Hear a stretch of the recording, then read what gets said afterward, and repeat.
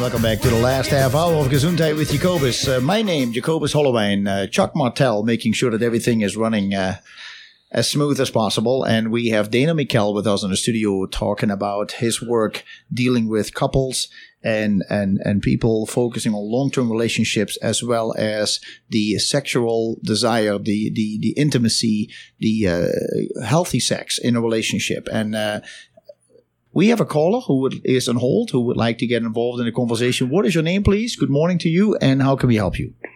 Yes, I wanted to know some of the books that he mentioned. Yeah, good point. If he could repeat them, because we didn't have time to write them. And would these be his top 5? And also, if there was somebody young that's getting married and you wanted to give them a book as a gift, which one would it be? Oh, good point. Well, good questions, and good morning to you. 2 books that I've been referring to mostly this morning is the first one is titled Mating in Captivity. Mating in Captivity. Yes. Subtitled Unlocking Erotic Intelligence, and it's by Esther Perel. That's Perel. That's a very accessible book with lots of examples of couples dealing with things, and I think that would be real helpful.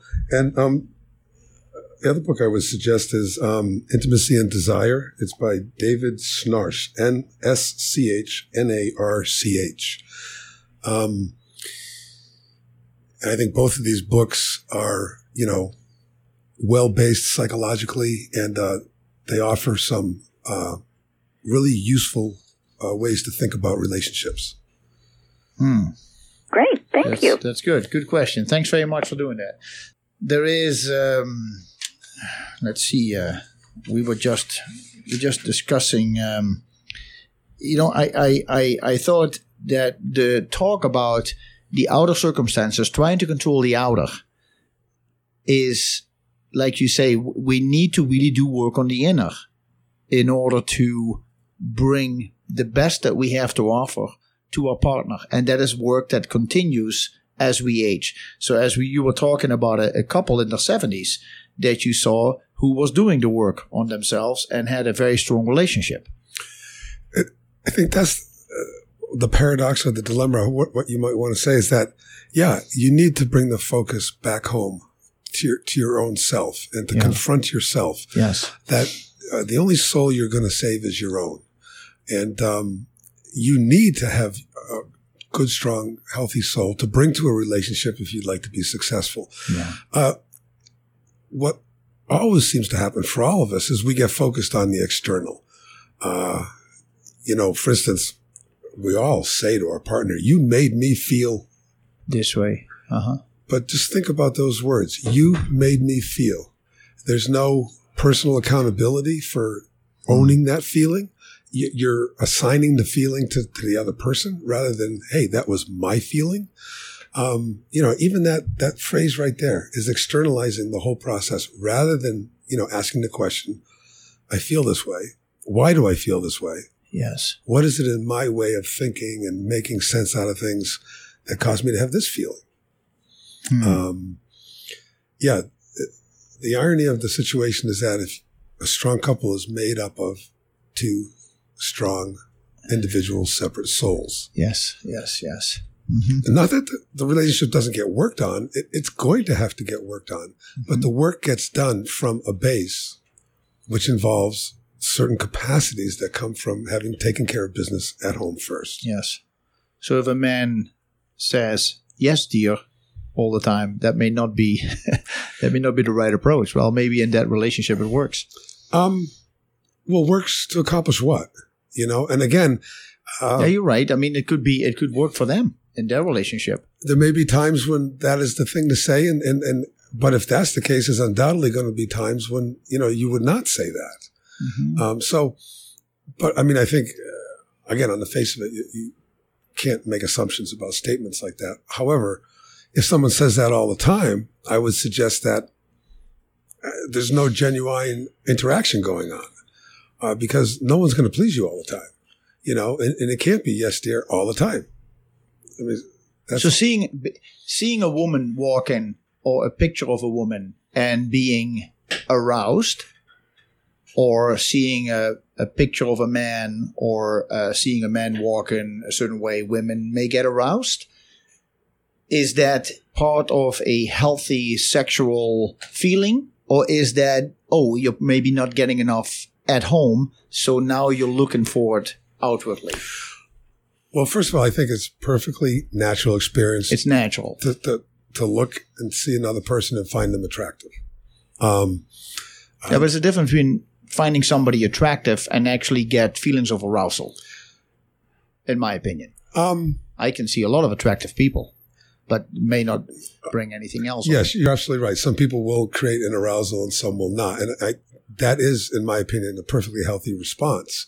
Again, as long as it's contained in a respectful way that doesn't violate other people's rights. Good point. Right? Mm-hmm. Well, there's just an old saying that I latched onto years ago. This is when, Confucius says, a great lover is not a man who makes love to a different woman every night. A great lover is a man who can make love to the same woman for a lifetime. I see. Mm-hmm. Mm-hmm. So, what makes really meaningful, transformational sexual experiences, and I think that the answer there comes when there's a lot of passion and erotic desire that is contained within a relationship. And so, what is really good sex? What is fulfilling lovemaking? And what is the nature of it? And this is not the same for everyone. And people are going to have very different definitions of this. But I think there's a very different challenge and a very different reward to working on long-term relationships and being able to maintain this tension between intimacy and desire, and developing an understanding that they are different and that intimacy can smother desire. And so that, a couple in a relationship want to be able to find a way to strike some sort of a balance there. Yeah. Is it so that that a lot of the counseling that goes on with a therapist like yourself and couples is about the lack of intimacy and eroticism? Well, I don't find that predominant in my practice. Okay. But certainly when couples come in and they are struggling, yes, they will be struggling with intimacy, as we talked about being close and being connected. Yes. And certainly, again, the symbolic center of the relationship being the sexual relationship, it will be manifest there as well.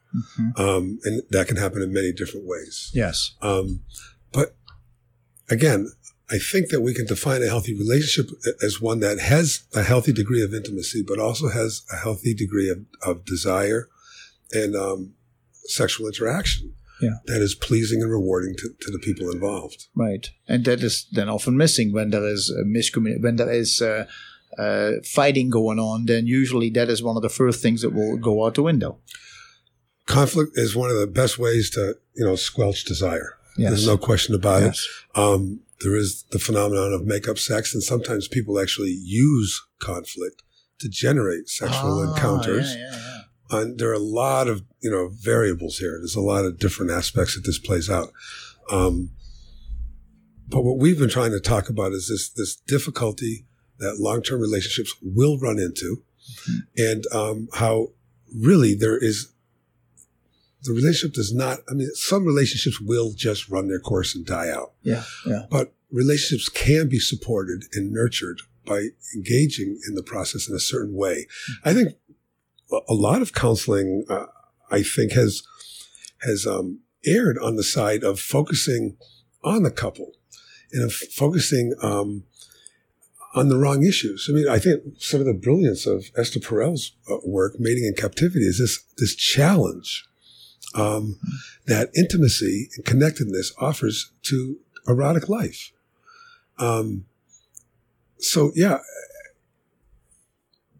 The couple I mentioned earlier, they weren't going to resolve their conflict by getting on the same financial plan. Mm-hmm. They needed to engage each other emotionally, and in order to do that, they needed to calm down. They needed to get constructive rather than destructive, and they needed to find a stronger base within themselves to start to hear each other and connect to each other. Do you see, as we're talking about this topic, where is do you see an increase amount of people having issues at a certain age level? Do you say I see it already happening in the late 20s. So do you say, a lot of these issues are coming up in the 50s, in the mid to late 40s. You get that midlife crisis, hormonal changes in both men and women. We're putting on some weight. There is the pressure of work, etc., etc. And now with the economy, do you see in your experience, talking also with other colleagues and doing the work, that there is a certain age level that you see this happening more than others? My experience would be that it is across all age levels. Is it really that intense? I've worked with couples that in their 20s that were experiencing no desire for one another. Oh. Couples in their 50s. But they still want to work on it. Experiencing that. Yeah. Quite often, if couples do survive, if they do get, into their 50s and they got together when they were young, very often those people have found success. And they may be doing pretty darn well in a lot of areas, yes. Even much better than the younger couples. So no, I don't find that. You mean sexually, or just the way that their feet are sexually planted on in all ways, but certainly yes, sexually. I mean, this idea that your sex life is best when you're in your 20s and 30s. I don't think that's how it really turns out to be. Very often, many people will talk about how their sex life became much better in their 40s, 50s, and even 60s. Mm-hmm. That, it is a lifespan experience. And it can continue if you have the desire and you're willing to work on it. But no, my experience is not that couples at different ages run into this, but simply that all couples do run into these challenges. Yes. That each relationship will pass through here. Mm-hmm. Very often, my relationship failed because I don't have desire for my partner. Rather than understanding that your relationship will get to the point where your desire will suffer. And you will find yourself not desiring your partner much. That's true. And the question then becomes, can you work through that? I see. Not that that's the end of the relationship and that it's a problem. It's a part of the growing up, yeah. Of the growing up, of the development of the relationship over time. Yeah. My guest is Dana Miquelle. He has his own private practice located on Ellis Street in Bozeman, 1648 Ellis Street, Suite 302. That is the area right across from the Bozeman Deaconess Hospital. And you can contact him there at 587-8775, 587-8775. That's an interesting comment that you give here about about the relationships. It's I tell you what, Dana, it's there is a lot. I mean, this topic is huge because so many thoughts come to mind, and I go like, is this a good question to ask? Is this a good comment? I mean, there are so many books written about the topic and so many books written about how to increase intimacy and increase erotic desire. And there are plays and some people just say, maybe we got to go on a vacation and find it over there. They are, there are so many avenues to improve it. You cannot really say there is a right or a wrong way. It just depends what do you feel attracted to work to spice up your life, so to say. I mean, would it be fair to say spicing up your life is a good way, or is that only one aspect of the whole topic we're discussing here? Well, I think there comes a point in time. One of the impasses that we've mentioned that a healthy relationship will pass through is this impasse of sexual boredom. Yeah, and when you start to deal with that specifically, then you can talk about terms of, like spicing it up. Again, that's where the whole issue of sexual attitudes come in, because it may be necessary to broaden one's sexual attitudes in order to alleviate boredom. Right. I mean, it's really a question of some of this process of elimination getting backed away from, and we're entering more things into what's possible. Yeah. So yes, at some point, but again, if a couple is at that point where they can sit there and they can look at one another and they can calmly, genuinely engage themselves and be able to say to the other, without vengefulness or any hatefulness, we're really getting bored. But in order to do that, in order to have that genuine heart-to-heart conversation that is going to be creative, you need these two cells that can engage one another, that aren't fused, that aren't overly intimate, that aren't overly independent, that aren't reliant on the others functioning for their self-worth or their self-esteem in order to work through that.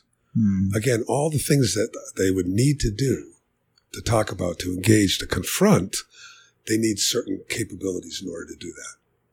And so that's why we've talked about bringing this back to the individual, bringing it back to a sense of self, and that that is just necessary to do the work, to carry through, to work through these impasses. And when one can do that, it's amazing. When that couple, when he was able to drop his financial plan and stop and calm himself down and listen to her, the difference in the room was just incredible. Yeah. It changed the possibilities. The relationship continued to exist for them because she allowed him to express himself for a while. But then all of a sudden she said, that's it, because it's just, it's too much. We don't get past this issue. And that's where I think the problem started. She realized that he was not just expressing the financial issue, he wouldn't stop talking about it. And all of a sudden it meant like the relationship was moving in a whole different direction and had lost focus of where it wanted to go. Well, to put it in some of the terms we've talked about today, he was externalizing his anxieties. He was reliant on her acceptance of his plan, this reflected self sense, in order to continue. I mean, he was desperate to get it. But when he was able to let go of that, it required of him a stronger sense of self. It required of him his capacity to bear his anxiety, to be tolerant, if you will, of that difficulty. Yeah. And to be able to do that and hear her. Even though he didn't want to hear what she had to say. And in a way, he was putting up a wall so that he never did have to hear what she had to say. Yeah.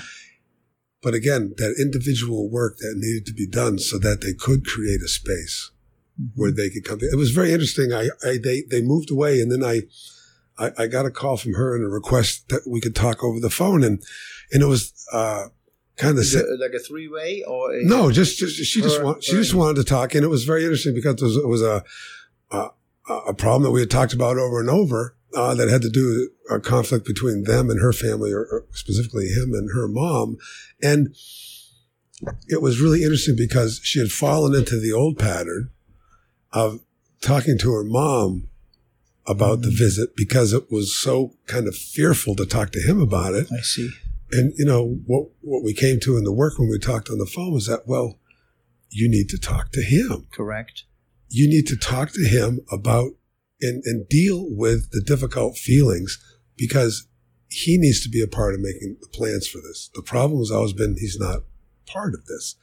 But the difficulty was for her to stand strong enough and to be able to go to him and tolerate the uncomfort of dealing with this situation head on.